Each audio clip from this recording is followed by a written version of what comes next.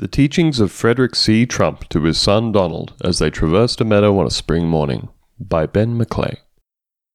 Chapter 1. After a protracted silence of deep concentration, young Donald hesitantly suggests a judgment on the issue of the bird that falls squarely at the end of his father's pointed forefinger. Winner? Ruefully, Frederick Trump shakes his head.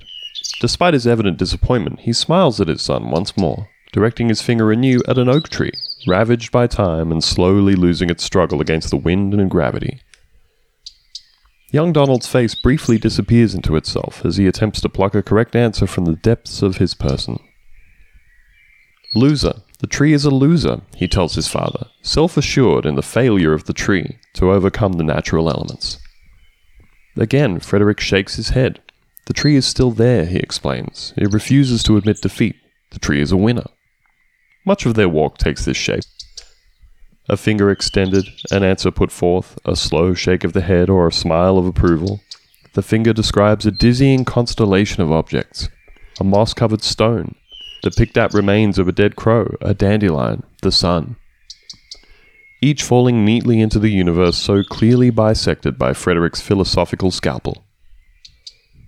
Comfortable with this rhythm, Donald becomes complacent. He begins to believe he understands the world. When he finds himself the target of his father's finger, he refuses to answer, afraid his father will confirm it. Chapter 2. It's a butterfly, Donald offers, confident in his knowledge of what a butterfly is. His father shrugs, shakes his head. There are millions of butterflies, he says. What is a single butterfly, he asks. It's a really good butterfly. Encouraged by a subtle, semi-interested incline of the head, he continues. It's the best butterfly. There's no butterfly like this anywhere. You need to see this butterfly. Frederick Trump smiles, urges him to go on. It is the only butterfly in the world. Around young Donald, the world begins to shine. He is in the most perfect place ever seen by man. Every rock the mightiest rock, every bird song the most beautiful song. He is the happiest boy who has ever lived. Chapter 3. Donald is tasked by his gently inquiring father with evaluating a leaf, its veins glowing, backlit by the morning sun. I think it's good. It's beautiful. It's the most beautiful leaf I've ever seen. Frederick Trump looks at him skeptically. Who are you, he asks, to tell me of the quality of a leaf? You are just a boy.